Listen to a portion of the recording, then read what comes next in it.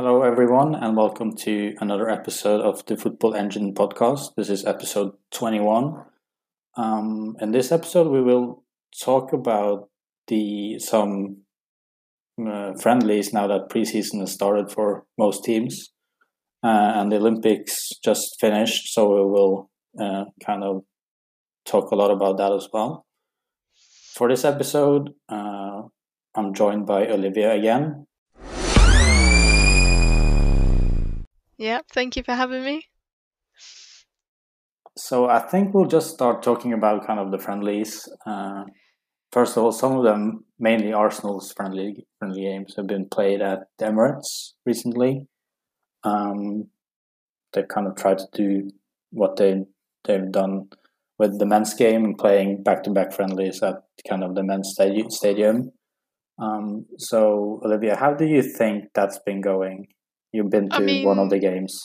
Yeah, I kind of predicted it to go like this because so I last went to the Emirates Stadium in 2019 and they did a similar thing, and it was a tournament with Bayern at the Emirates Cup. So it was a women's game and then the men's game played after, and it didn't work. There wasn't the fans didn't show up until the men's game, and it was just the atmosphere was not great. So the whole prospect of the games being played at the Emirates, I was always a bit wary about as of such because I did, we didn't want the same thing to happen again. But it did. So Arsenal played against Chelsea on August 1st in a pre-season friendly, and it it lacked a little bit because obviously it's such a huge stadium that it's hard for any, like for a women's crowd to fill. And it just, it angered you to see all these, fans coming in after the women's game, and it was the same for today, but if not worse, because Arsenal played against Tottenham at the Tottenham ground. But they played after the men's game, and I think in a sense it was worse because you saw all of these fans filing out of the stadium just before the women's game, and the stadium was empty pretty much. There was hardly anyone in there, so yeah, it's not great. It's not great at all, and especially it's not great if all of these league games are going to be played there, because they're not going to have the same atmosphere as what they do in the small intimate stadiums. I don't know what you think about it, but it wasn't. Yeah. Well, yeah, I agree in that sense that the atmosphere will be better in the kind of the small stadiums. I like kind of the concept of the women's team playing in the men's stadium because I think that's good for the game in the long run. Like it will kind of give them more attention and visibility, which the women's game really needs. But I don't really want to see it kind of just end up failing miserably with barely anyone coming and the atmosphere being poor and all of that. I want it to be done in the right way, and if you know what I mean. Yeah, I mean, I agree. And I also think that so much of the women's game is having that sort of atmosphere at their games. It's not, it's really personal. If you come to a game in England, I don't know what it's like elsewhere, but, you pretty much know all the players, and just even that, they always take the time to come and see you, and it's not going to be like that if they go to all of these big stadiums. And I don't know. I don't know if it's particularly the step in the right direction for the women's game as of such. I think that once they start filling, because some of these grounds aren't even being filled anyway. Meadow Park, for example, it's only recently started to get nearer to full capacity, but once they start selling out after selling out after selling out, then yeah, I'd agree to it more, and I think it's more justified. But it's just not working at the moment, and I think clubs are seeing it still, and there's still this big push for them to play in these stadiums, but it's just not working. Yeah,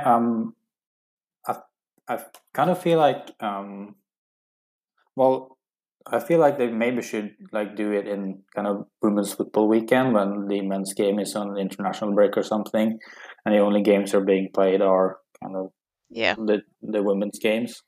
Yeah, and Maybe that that's will kind of bring more people that's into what the they did stadium. before anyway. The Arsenal versus Tottenham game back in, I think it was 2019 again, or it might have been 2020. I can't remember. No, 19. Um, and they played in the Tottenham stadium, and it was amazing to see all of these fans. It was like the biggest WSL capacity, I think. Um, and it was just amazing to see him. We all thought it was the future of the women's game, like we can get in the crowds. But as you said, it needs to be maybe played on days that the men unfortunately that the men's team are away, and then that is kind of the only time that they can really watch football live, is going along to support their women's team. And it shouldn't be like that. You do want proper fans, but for exposure, that's always going to be a good way. Yeah, it really worked when Manchester United played Manchester City in the first game of the season in 2019-2020 when they played at the Etihad, and I believe it was like 33,000 in attendance there. Yeah. And me watching kind of the game from Norway, I thought the atmosphere was very good. Yeah. So it shows that it can work, but I think they need kind of the right circumstances around it for it to work. Yeah, and I think also more promotion. It was really badly promoted. Like the game itself, both clubs hardly promoted. And I know it's a friendly and it's not a league game and whatnot, but even if you searched up Arsenal versus Chelsea, it wasn't giving 2 times. It was only given the men's time. So many people weren't really aware that there was a women's game beforehand anyway. And then it just, if they want to be taken seriously, they also need to manage it well. And the whole ticket scenario where they didn't come out until the day before and like being sent to customers, it was just that. I know it's only a friendly and it's pre-season and whatnot, but if you really want to take it serious and if you really want to be serious about playing in big stadiums and helping the women's team grow, you have to take it properly rather than being last minute rubbish. Yeah, that's true. You briefly mentioned Arsenal versus Chelsea, and in that game, Arsenal had two debutants, I believe, if I'm not mistaken, Frida Monum and Simone Boye. So what do you make of them in that game? I think they showed such good promise. It was especially with Simone. She hasn't really been there. I think both of them have barely been with the club for a matter of weeks, but they just slotted in so well. And just from watching it, being there live and seeing it, like it was as if they'd been playing with each other for ages, and not like I don't think no, neither of them have any national team partnership. So it was quite surprising for me how quickly they settled in. Simone, she played really well. She was really solid at the back, and I think the partnership as well that she had with Katie and Anna Patton was it was really good. And considering she'd only been there for, I think, when did she join? Like that week, I think she joined. She was in training and then she played. Yeah, I think both of them joined that week. Both of them did, yeah. And then Frida is I love her. She's such a good player. I really do rate her, and I think Arsenal was so lucky to sign her because I think she also had Chelsea looking at her. But yeah, and she's just such a talent, and she's just natural with the ball, and I mean they're both just talented player, and I think also it shows Arsenal are signing both senior and younger players. And I think for me that's quite promising as an Arsenal fan. Yeah, it is. I really praised the signing of Frida Monum in the previous episode. I think it was kind of a really good choice from her to choose Arsenal, and also a very good signing for Arsenal. If Chelsea were interested in her, I'm glad she kind of didn't go there because she probably wouldn't have played at all. No. Because they're just buying everything that moves.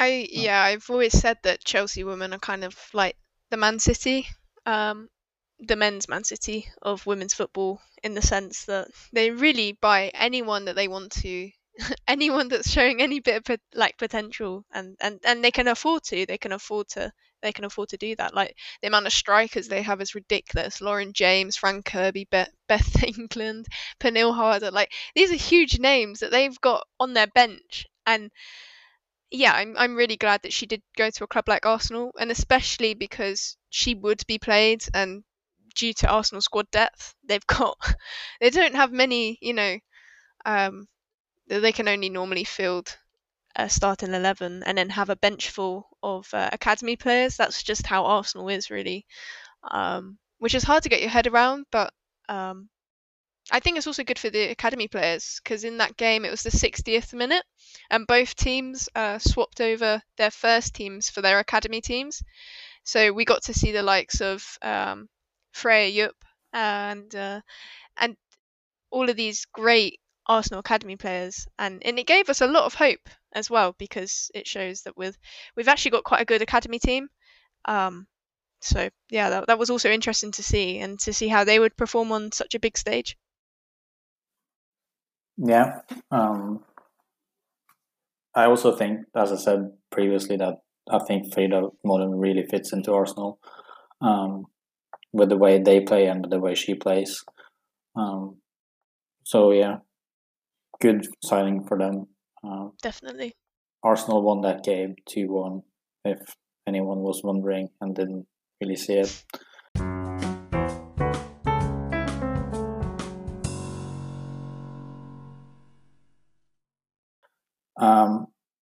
Moving on to some other friendlies, there have been some big clashes between some big teams recently.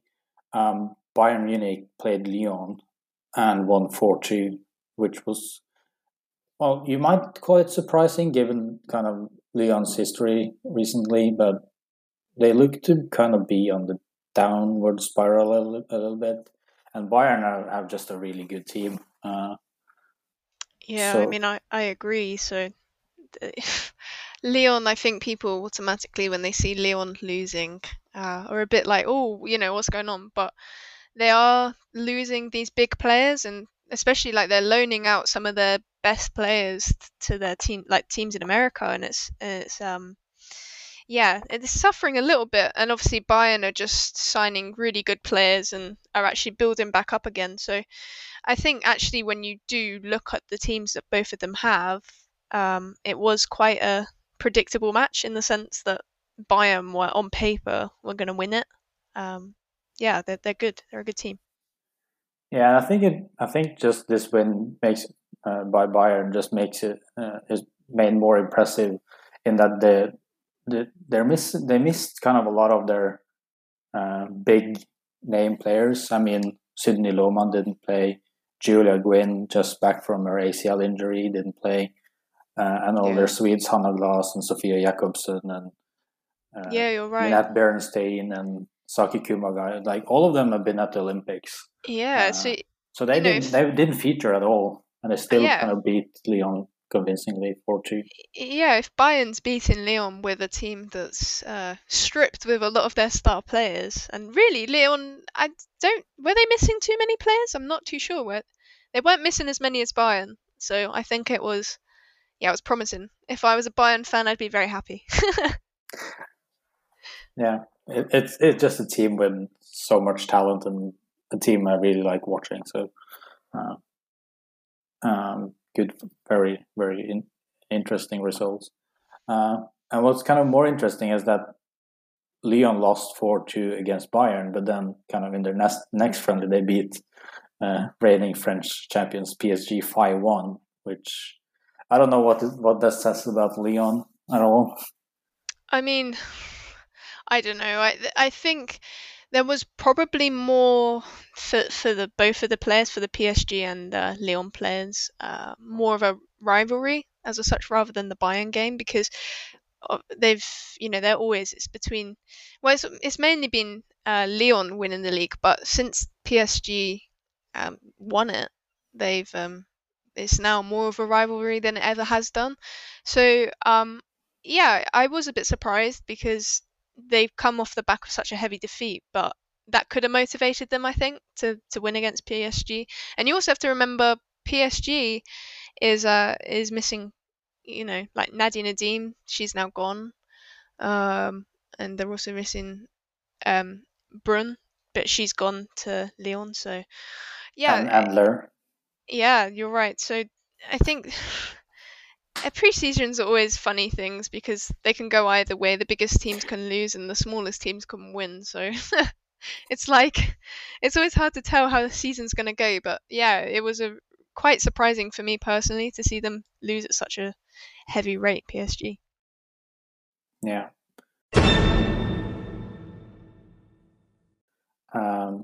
And kind of the final friendly game we will talk a little bit more about is one that just finished recently. Barcelona beat Juventus 6-0. Not a great start for Joe Montemurro at Juventus. Absolutely not. But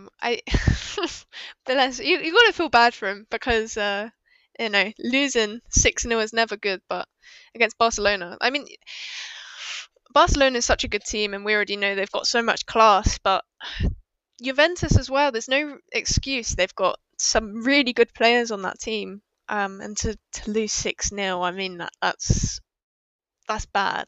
And especially for Joe, if he's trying to establish, winning ways, winning tactics, and trying to stand his ground a little bit, losing 6-0 on one of your first games is, yeah, I mean,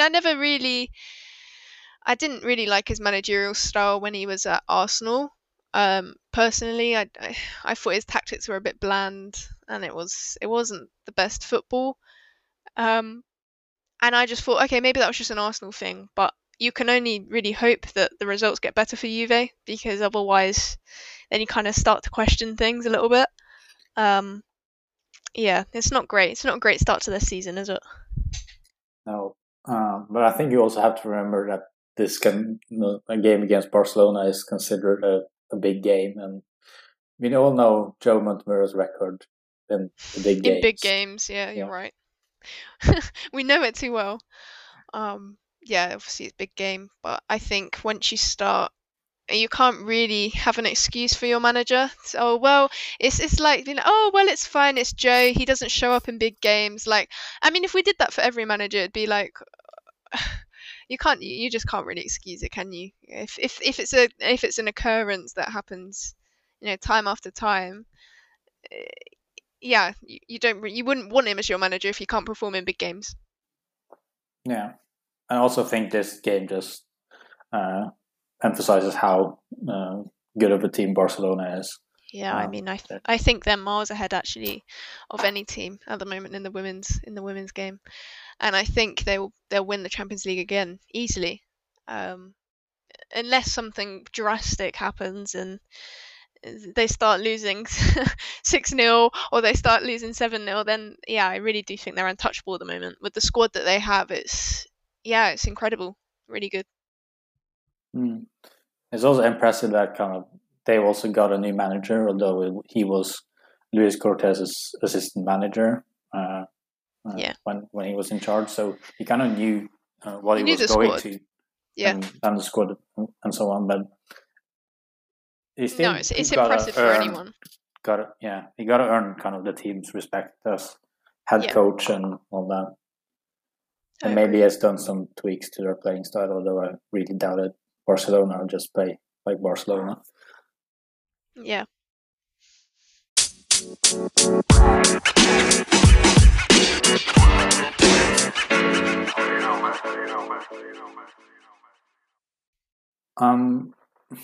I think we have to talk a little bit about Manchester United. Yeah, I think we do as well. Because in the last episode, I was kind of really negative to everything that was about to happen there. And now all of it has happened.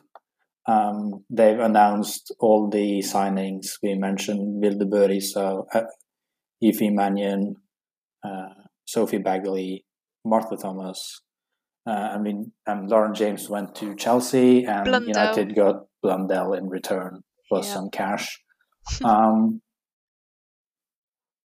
I've kind of thought more about it, and I'm not as negative as I was last time, because I do believe that some of them are all right. If Mannion can get back to her level, she's a great signing. I already praised Vilde Børisa. I think she's really good. Sophie Bagley will give Mary Earps a run for her money for that first choice goalkeeper spot. I think she might even take it from her. Yeah, I agree with you. I think with Mannion. Oh my god. Yeah, I think she's only time will tell whether she's going to get back to where she was before. I mean, she was a really good player, but yeah, I don't know. Time will tell with her. As for them signing a new keeper, I feel Mary Earps has kind of been untouchable in that position, because nobody has really they don't have a good number two as of such for their goalkeeping. And then the new signing will be it'll be interesting to see who is actually that number one goalkeeper choice. And as for Borisa, such a good player. I would sign her in a heartbeat. So I think she'll be good for Man United. Blundell for Lauren James. Bit of an interesting one, but I think it's good for Lauren because she obviously didn't want to be at Manchester United. So, but I also think it's bad because she won't be played at Chelsea, and if she is played at Chelsea, I will be very surprised. As for Hannah Blundell, I think she's good. And you've obviously got that extra cash, so maybe you'll splash it on someone else, but probably not. So, the Man United signings is really just a time thing, and we will see as the season goes on how it, their logic behind it. So. Yeah, I kind of thought United were being mugged off when they swapped Lauren James for Hannah Blundell. I think Blundell's good though. I do. She's good, and United desperately needed a fullback. I think, at least someone to improve that area, and she's an improvement on what they had apart from Ona Bache. So now they have kind of two very solid fullbacks. So I'm not that negative to it, although I do believe I think they could have pushed a little bit harder for someone else, maybe a Bethany England or a Guro Reiten. I would even do a straight swap with one of those for Lauren James. I think definitely Bethany England. She has, she's been in the competition with Pernille, and now with Fran Kirby. She played in the preseason actually earlier on. I think it was either today or yesterday. She did get played, but once Pernille's back and once Fran Kirby, I don't think she will get a place in the squad as of such. And then I think she would have wanted a move to Man United, and I think that would have been the best for her. As for Guro Reiten, to have her on the bench at Chelsea is just criminal.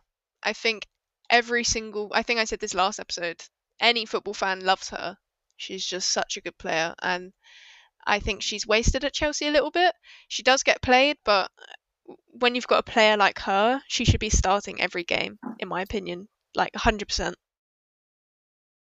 Yeah, I consider her world class. Yeah, I do.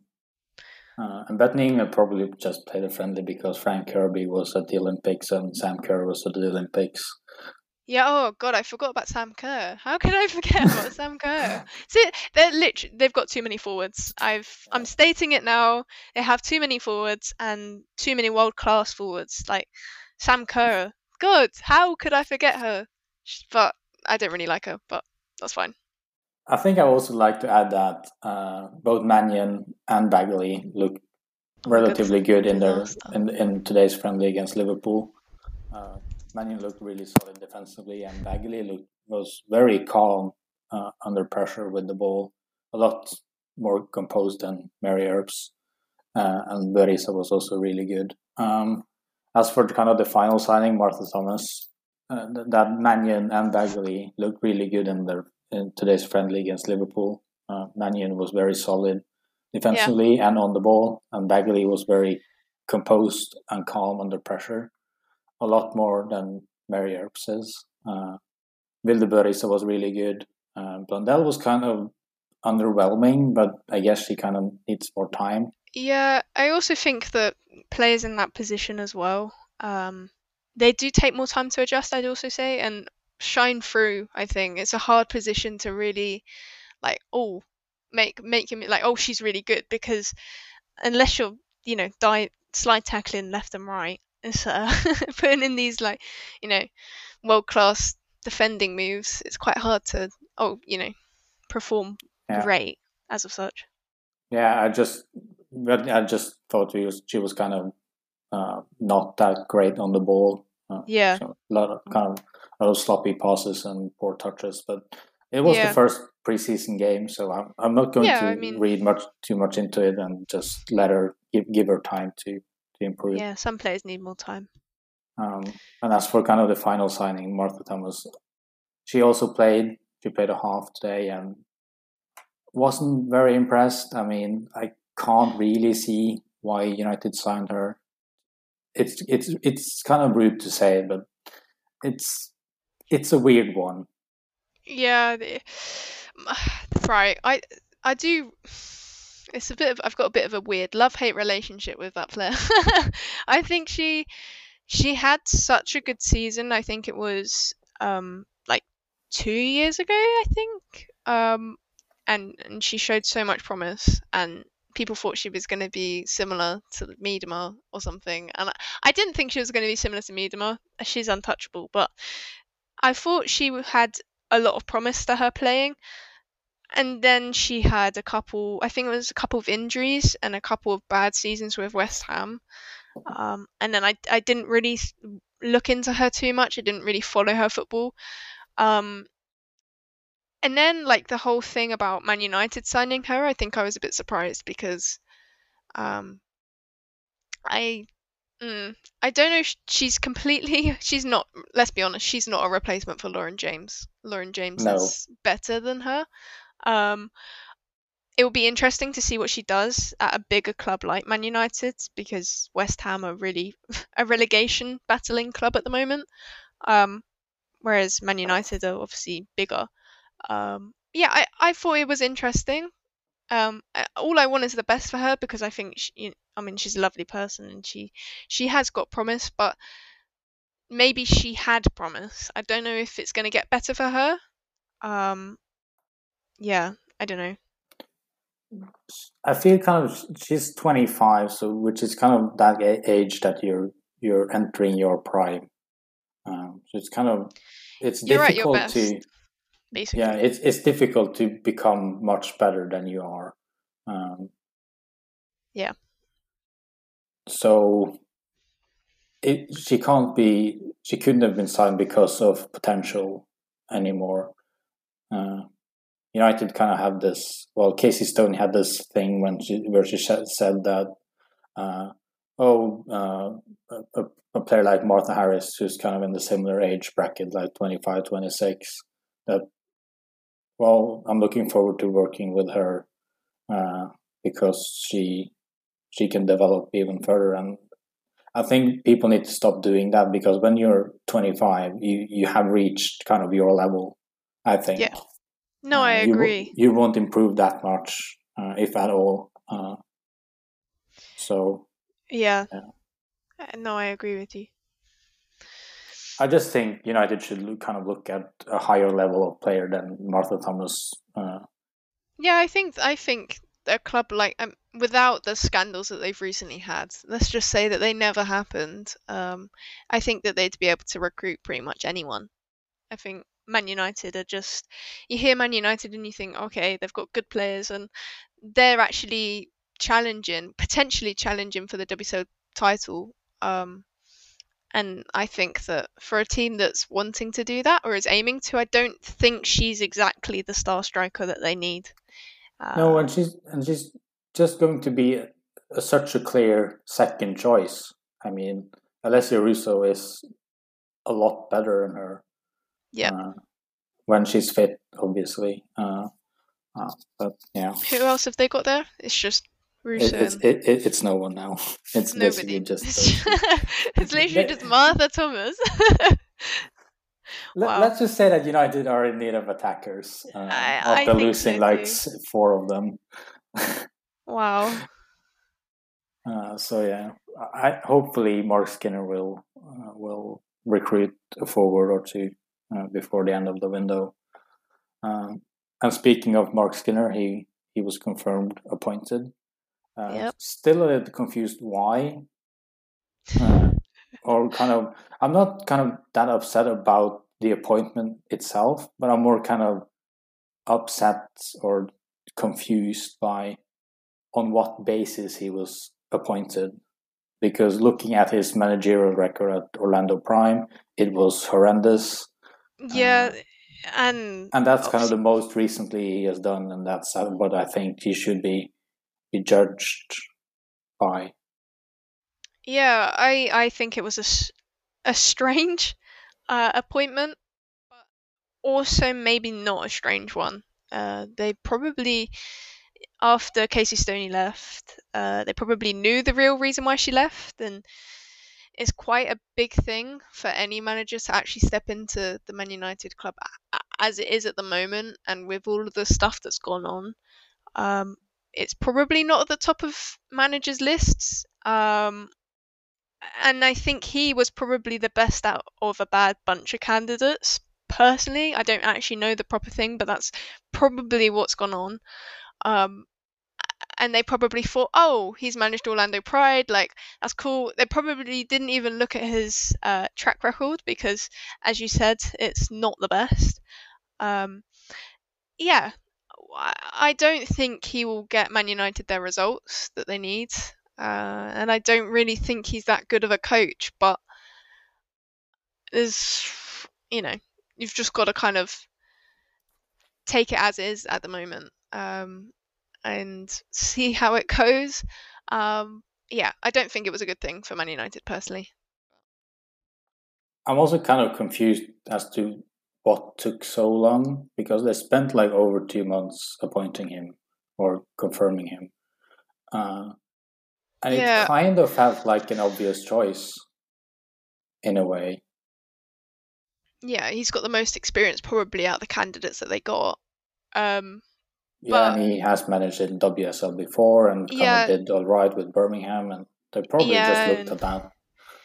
Yeah, that was probably what happened, and I think they probably got rushed at the time as well. Like, you need to pick somebody, and it was a similar thing though for the Arsenal coach. I think I said this last episode, but there was like this whole 2 months. Maybe it was a month or so, but it was a long time that they were without a coach, and everyone was like, when are they going to be announcing this coach? And even then, I think they had some strange candidates, like even for Jonas to come forwards and say, look, I want to manage Arsenal. Like that's a little bit strange. Obviously he's got experience with Champions League, but yeah, I think both of the appointments are a little bit strange, but more so Mark Skinner. And as you said, yeah, it was probably pressured, I think. Yeah, and what I do want to say is that now he's kind of at United. I'm obviously going to back him, although I'm not that excited about his appointment. But what really intrigued me was kind of his first interview, which was kind of released today. I haven't watched it, so no, but I think I really felt like he said some quite interesting things about. Well, he was obviously very enthusiastic about being there and being the manager of Manchester United, and that when that opportunity came forward, he just went for it. There wasn't any thought process or anything. He wanted it, and he seemed like he knows what he has to do to deliver. Yeah. I mean, I find it funny, it was like a skip of a heartbeat decision because I don't think I'd kind of written him off as a coach a little bit. So I bet he was over the moon that he could get a job at Manchester United. But also just reading, because I've got it up at the moment, he actually like knows some of the players, and um yeah, and I think by the sound of it that they were quite happy to also get him. So I think it'll be interesting. It'll be an interesting partnership between the players and the manager, and how and if he'll be able to deliver big results. Yeah, I think he has the right attitude for it.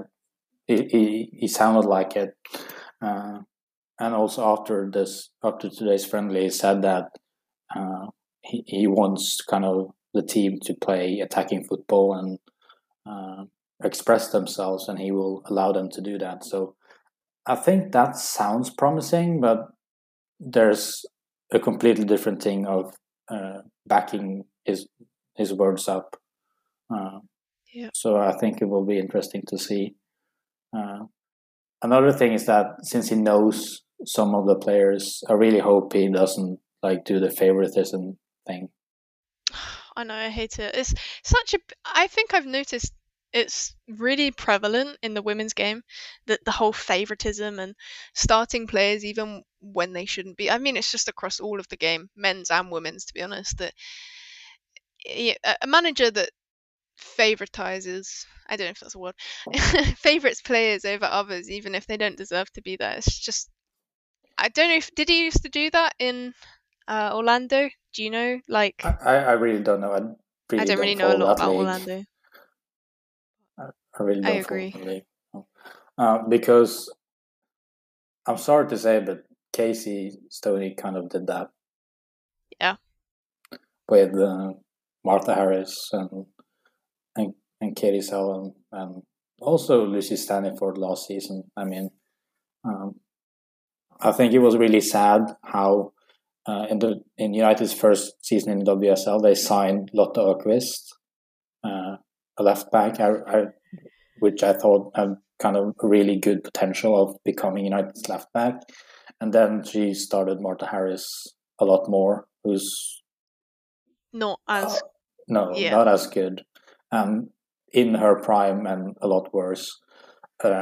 And also towards the second half of last season, I mean, Casey had a very functioning team that played really well in the first half of the season. And then she kind of forced both Salem and Staniford into the lineup in the second half of the season, and they kind of went downhill. Yeah. So I really hope that doesn't happen with Skinner, and I know he has managed Mannion and Hayley Ladd and also Staniford before. So yeah, I mean, it's got the potential to do that, but we won't really know until the season starts. But I think I give Man United such a hard time, but I forget. It's only now that you've said it, I've kind of forgotten that they were only promoted, like, what was it, last season, their first time in the WSL, was it? No, the season before. This is either way, season. Like, I think it's, I always treat them like they've been a club in the WSL for years, but really they haven't been. So, yeah, it'd be interesting. It's kind of easy to forget because you'd think Manchester United, big club, going to be, there from the beginning. But yeah, now that I think of it, they really weren't. No, sadly. But I have a genuine fear of like them finishing like 5th next season or this coming season.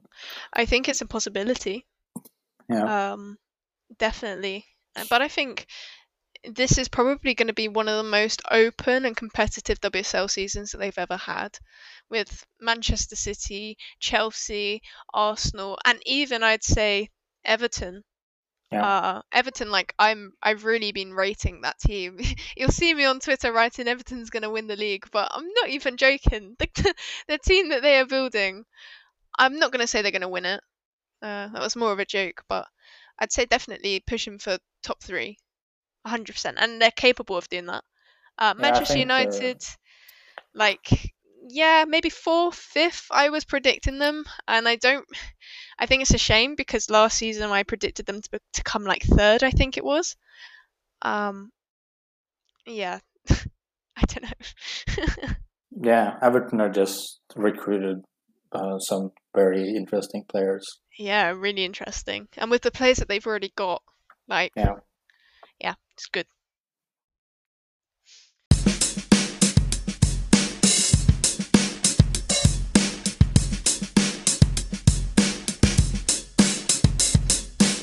I think we will end this episode talking about kind of the main thing that's been going on recently, the Olympics. The elephant in the room. Yeah. Yeah. Where do you want to start? Because there are quite a few things We've to got a talk few. about. We've got a few points written down. I mean, my first reaction when you say the Olympics is USA underperforming. Yeah, they What were was going on? shocking. Yeah, Twitter was a funny place when they were playing. All the memes flying about. But honestly, America, the USA, like they are giants of women's football, and somehow, yes, somehow they still got a bronze, but we were expecting them to come in, do what they did like the other Olympics before, get their gold medal, go back home, and it just wasn't like that this year. They were just so poor, and it was shocking. Yeah, I mean they both played really poorly and didn't really get any good results. No, you're Didn't right. they went through with one win, one draw, and one loss, didn't they? Yeah, I think they did. And then they beat the Netherlands on penalties.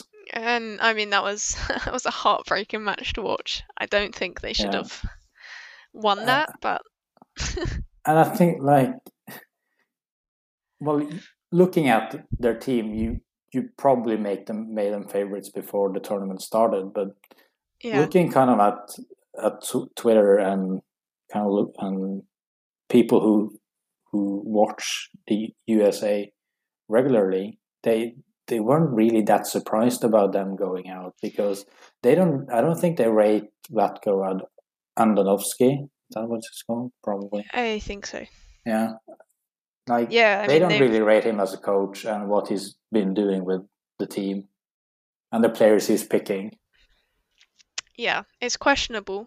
Some of them definitely should not still be in the squad. Some of them should definitely have already retired. Hello, Carly Lloyd. Hello, Carly Lloyd.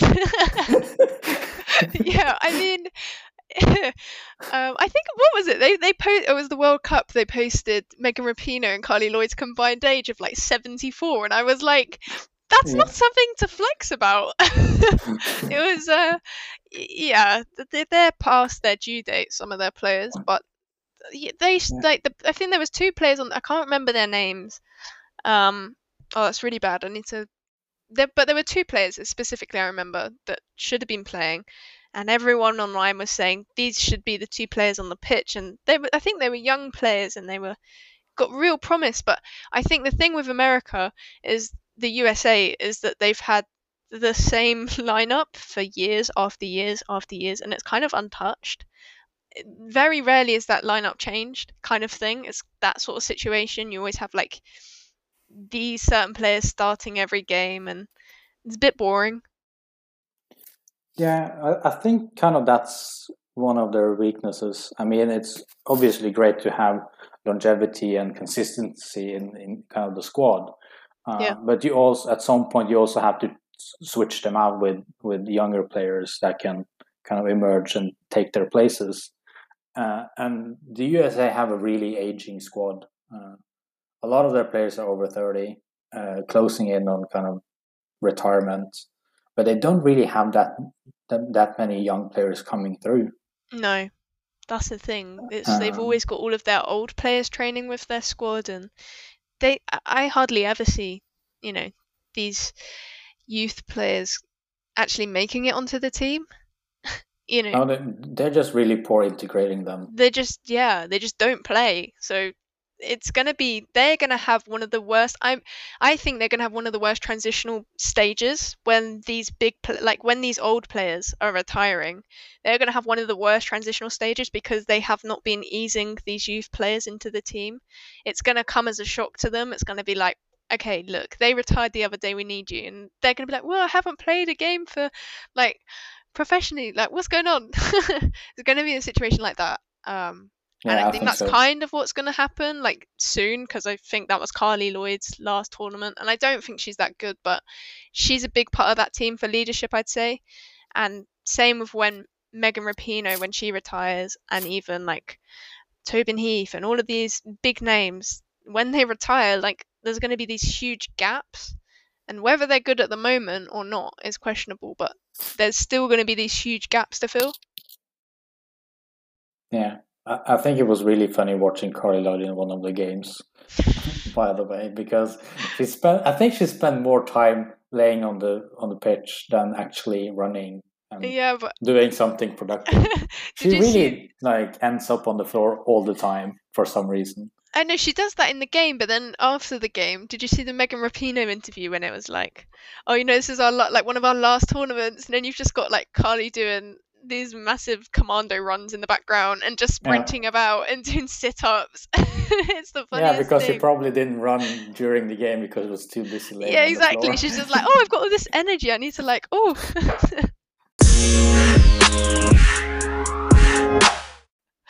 Yeah. Well, Um, anyway, speaking of who we didn't expect to do so well, Sweden. What happened? they played almost their tournament of their lives and looked really good.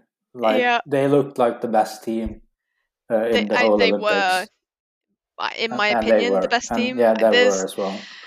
I mean, for me, Canada was so silent throughout that tournament. I personally didn't have any standout, like, oh, Canada did so well, like, oh, they deserve this gold medal. And obviously, the players do. They got that far. They won they won their games and whatnot. But just Sweden, like, wow, incredible. And the players that they have obviously their senior players like Caroline Sager, but then they also have Anvegard and they have Benenson and they have.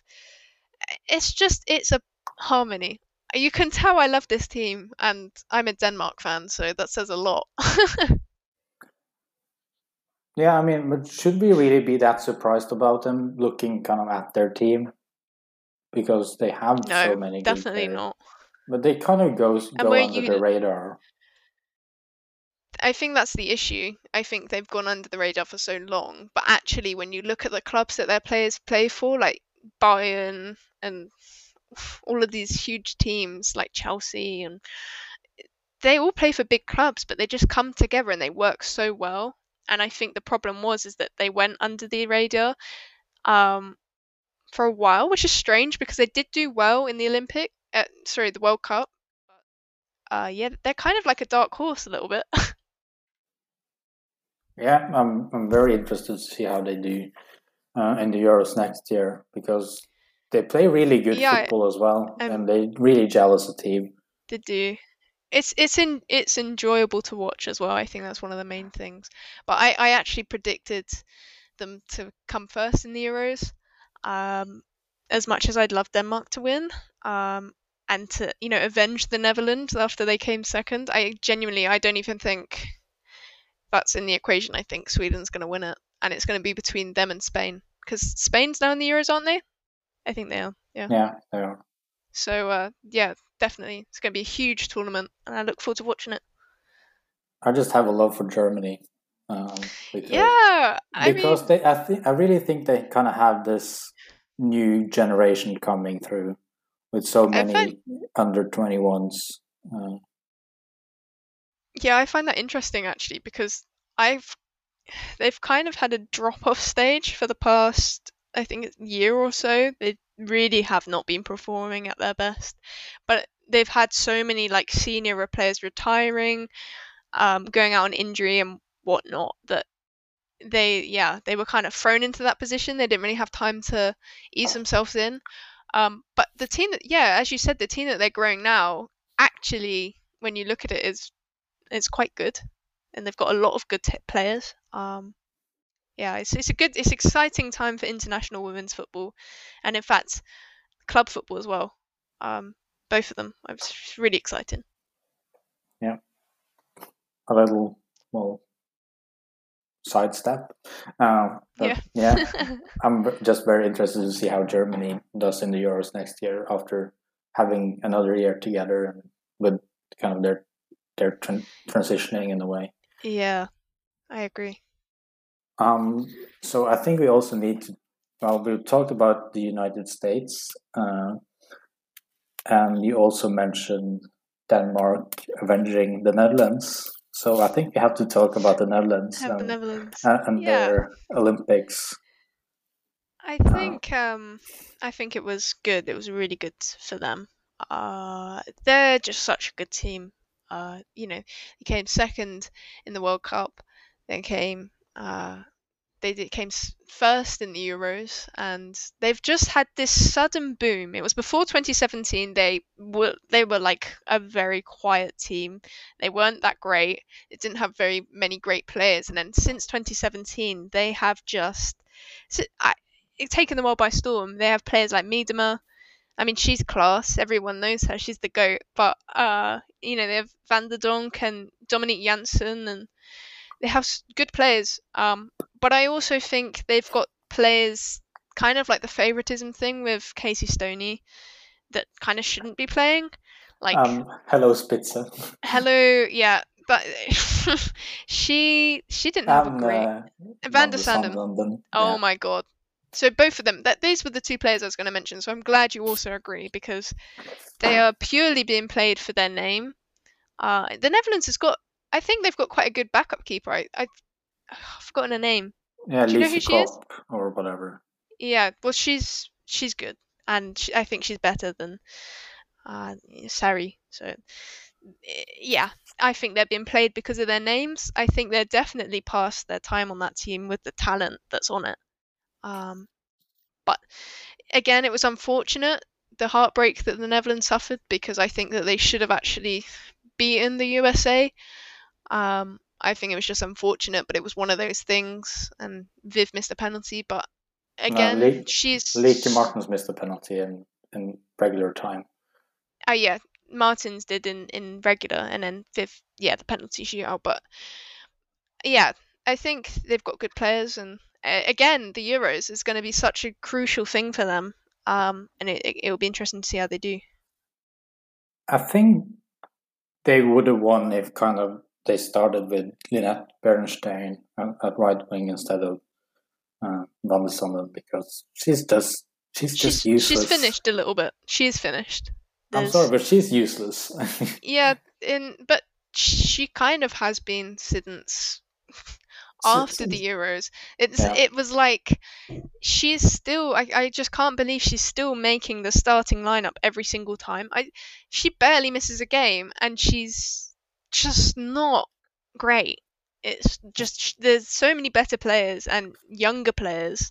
Yeah, and she shouldn't have even made it to the Olympics in the first place, because they have kind of Katja Snoys, who's been smashing in goals for Bordeaux, and also Joelle Smits, the PSV.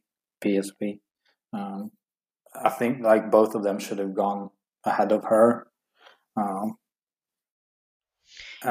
I also think so. I think kind of it was a good time that this was Sarina Wiegman's last tournament with them. Yeah, and I also think that the new manager will see the faults and hopefully improve for the Netherlands. Yeah, I hope so. Because otherwise we're just stuck in this cycle again, as what we were saying earlier, of just favoritism and big names being played, but really she's not the best player for that position. And same with Sarri. She made so many mistakes, and it was like, and I followed her a little bit after she left Arsenal, but that was really it. Arsenal was, I think that was the last, when she was in her prime kind of thing. She was good at Arsenal, but after that, I think it all kind of went downhill for her a little bit. Yeah, and I think another thing is that it wasn't surprising that she made mistakes during the Olympics, because she's been making howler after howler in the Eredivisie for PSV during the season. So I just don't know why she started.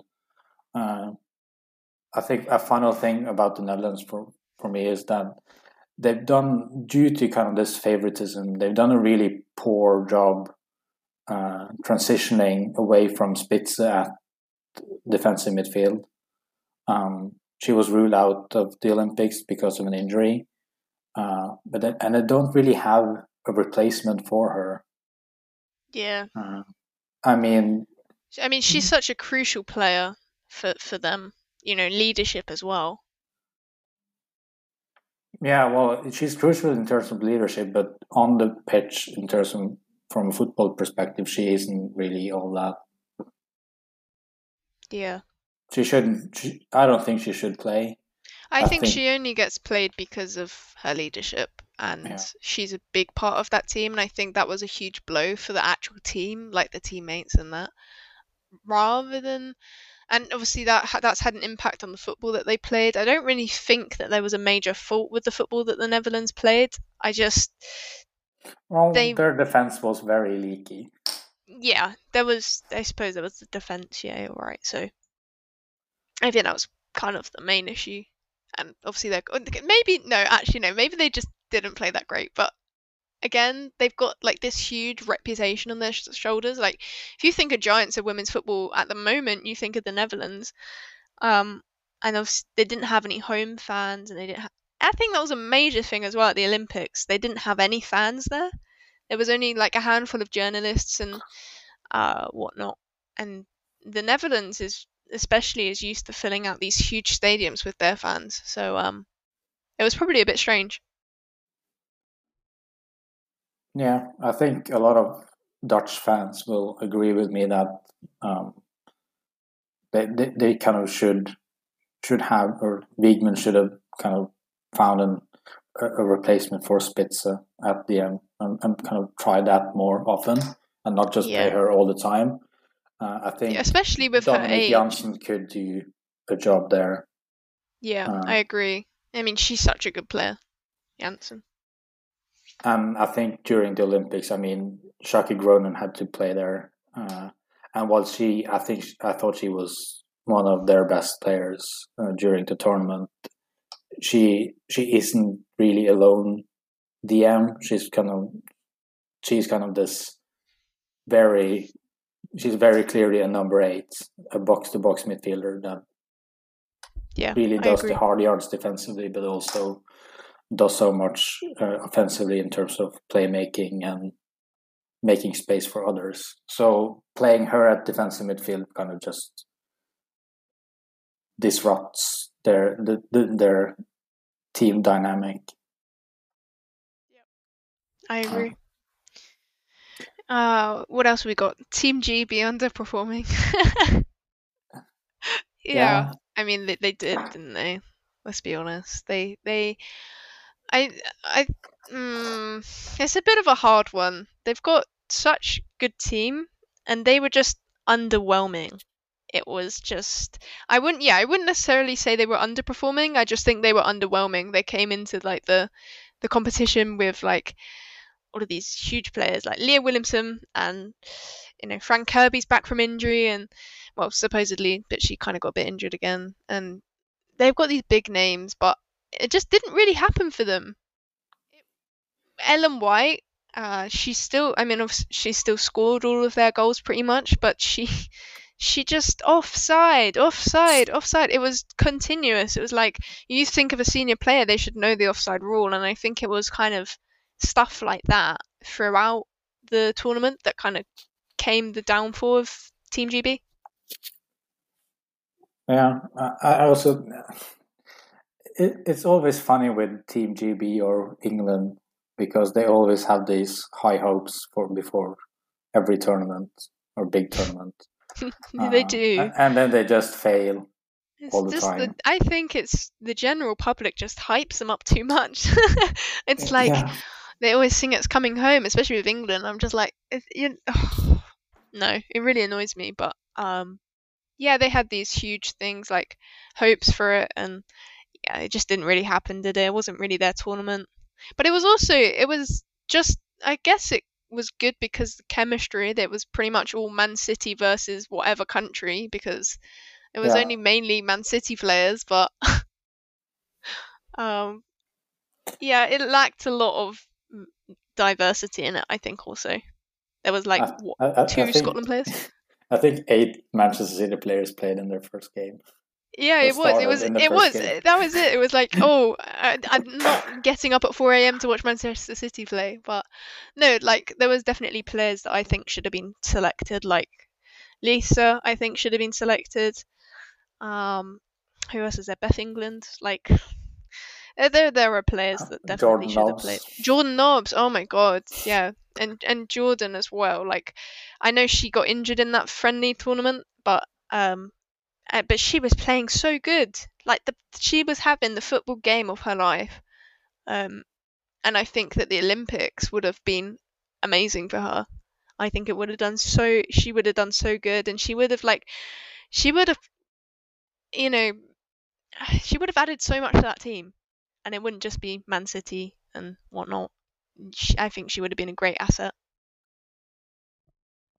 Do you think, like similarly to kind of the USA and the Netherlands in a way, that favoritism is or was kind of part of Team GB? Yeah, definitely. There's no doubt about it. I think it's there's so yeah, definitely. There's players that should be in that team that aren't, and there were players that should have been in the USA team that aren't. And I think women's football needs to move away from that swiftly if they want to be showing this exciting game, and that's going to be like, all these clips like Wonder Kids, shooting in goals, and they need to move away from the Carly Lloyds, and they need to move away from the, I don't know, Sarri and Van der Sanden. They need to move away from these players that are past their time and are just, making careless mistakes and aren't the best for the job. They need to have this new talent and they need to bring it in. And that's just going to help them out in the long term. There's like, you can't stop players from aging and you can't stop players from retiring.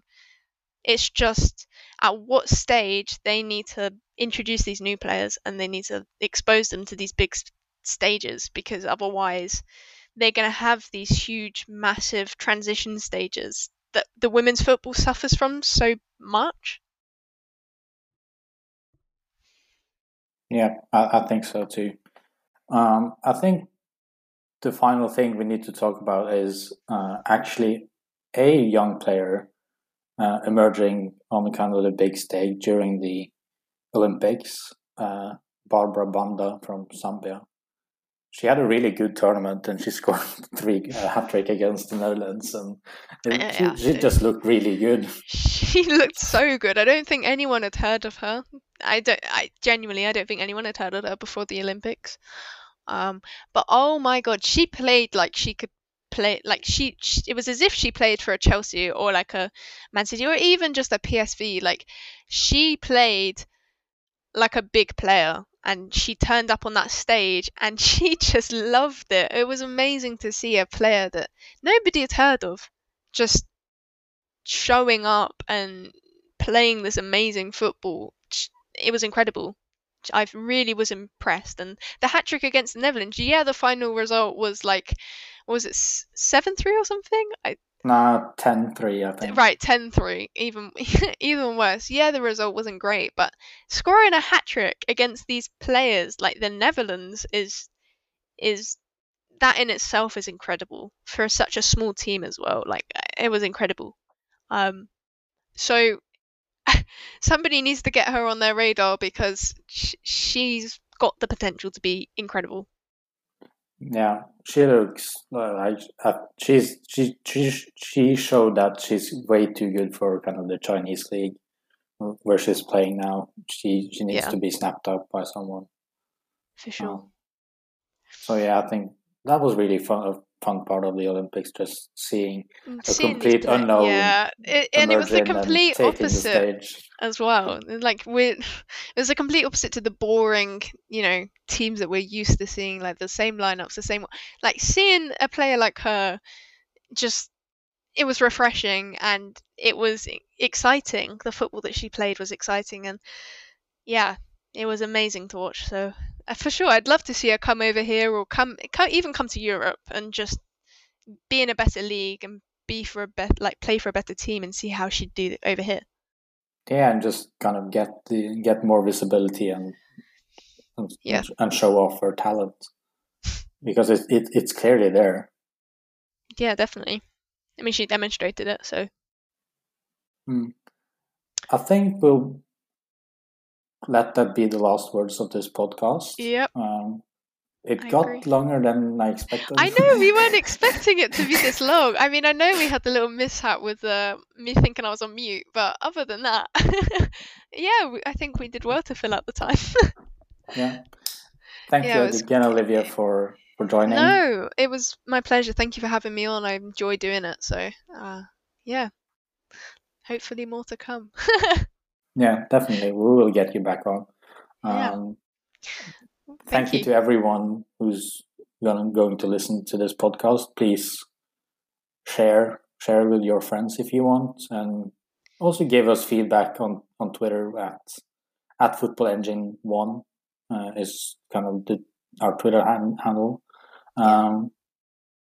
So other than that, we will try to be back soon again, and we'll talk to you then. Bye-bye. Thank you.